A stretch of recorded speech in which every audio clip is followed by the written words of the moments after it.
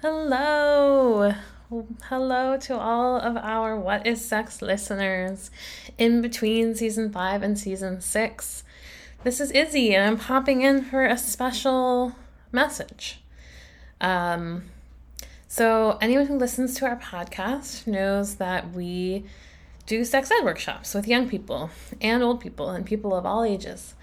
And we do that by partnering often with many different community organizations who really know what their community needs, and then we can come in and try to meet that need the best we can with our sex ed knowledge. And our longest term partnership, where a lot of the questions from this podcast come, is Puentes de Salud.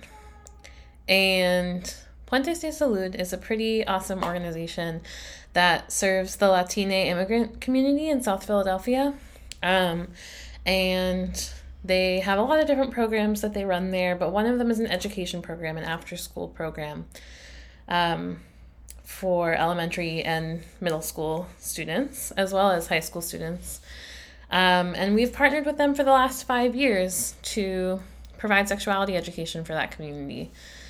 And the first thing we ever did when partnering with them was to meet with the parents of the students in those classes in that after-school program and share some of the stuff we usually do, share some of our thoughts, and hear their thoughts and what they wanted their kids to be learning.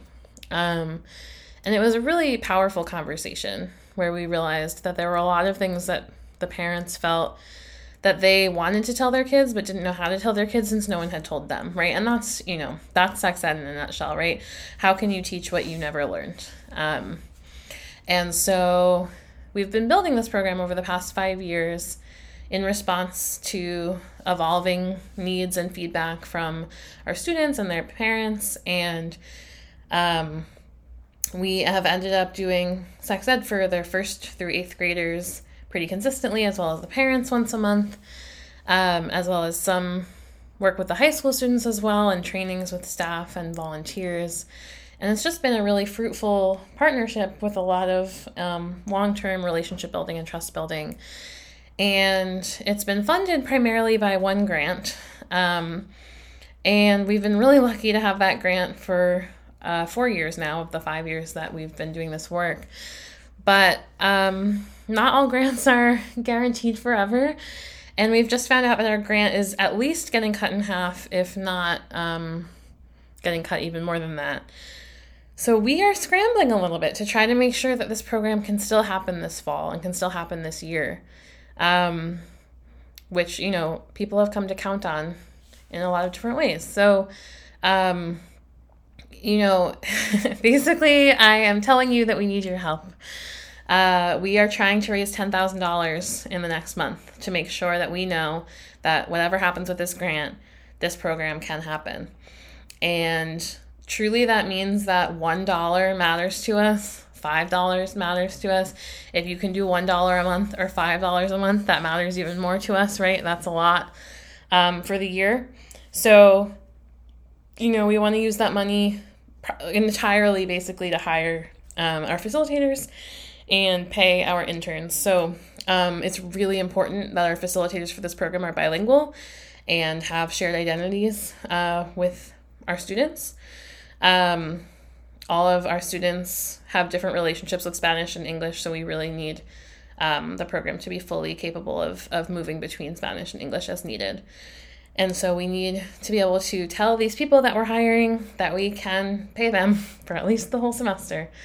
And it's really important to us to continue the program that we've begun of hiring high school students and middle school students, some of whom were our students in this program in the past, to be peer educators in the program, and that we can pay them for the semester and the year as well.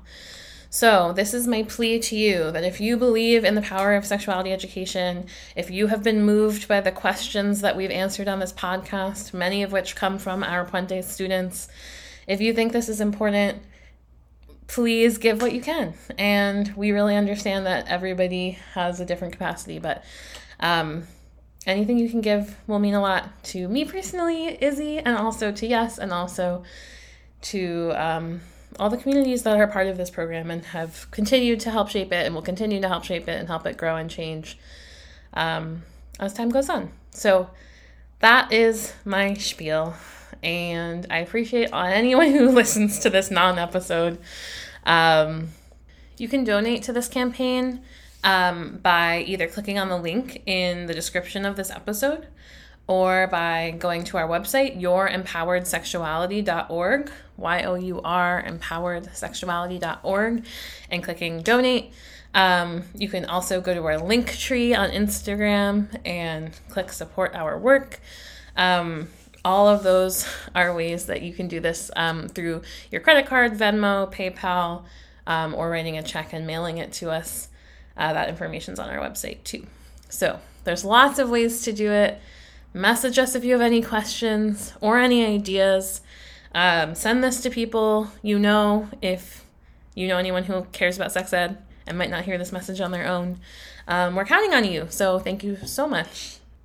I love you all. I hope you're staying cool, and goodbye.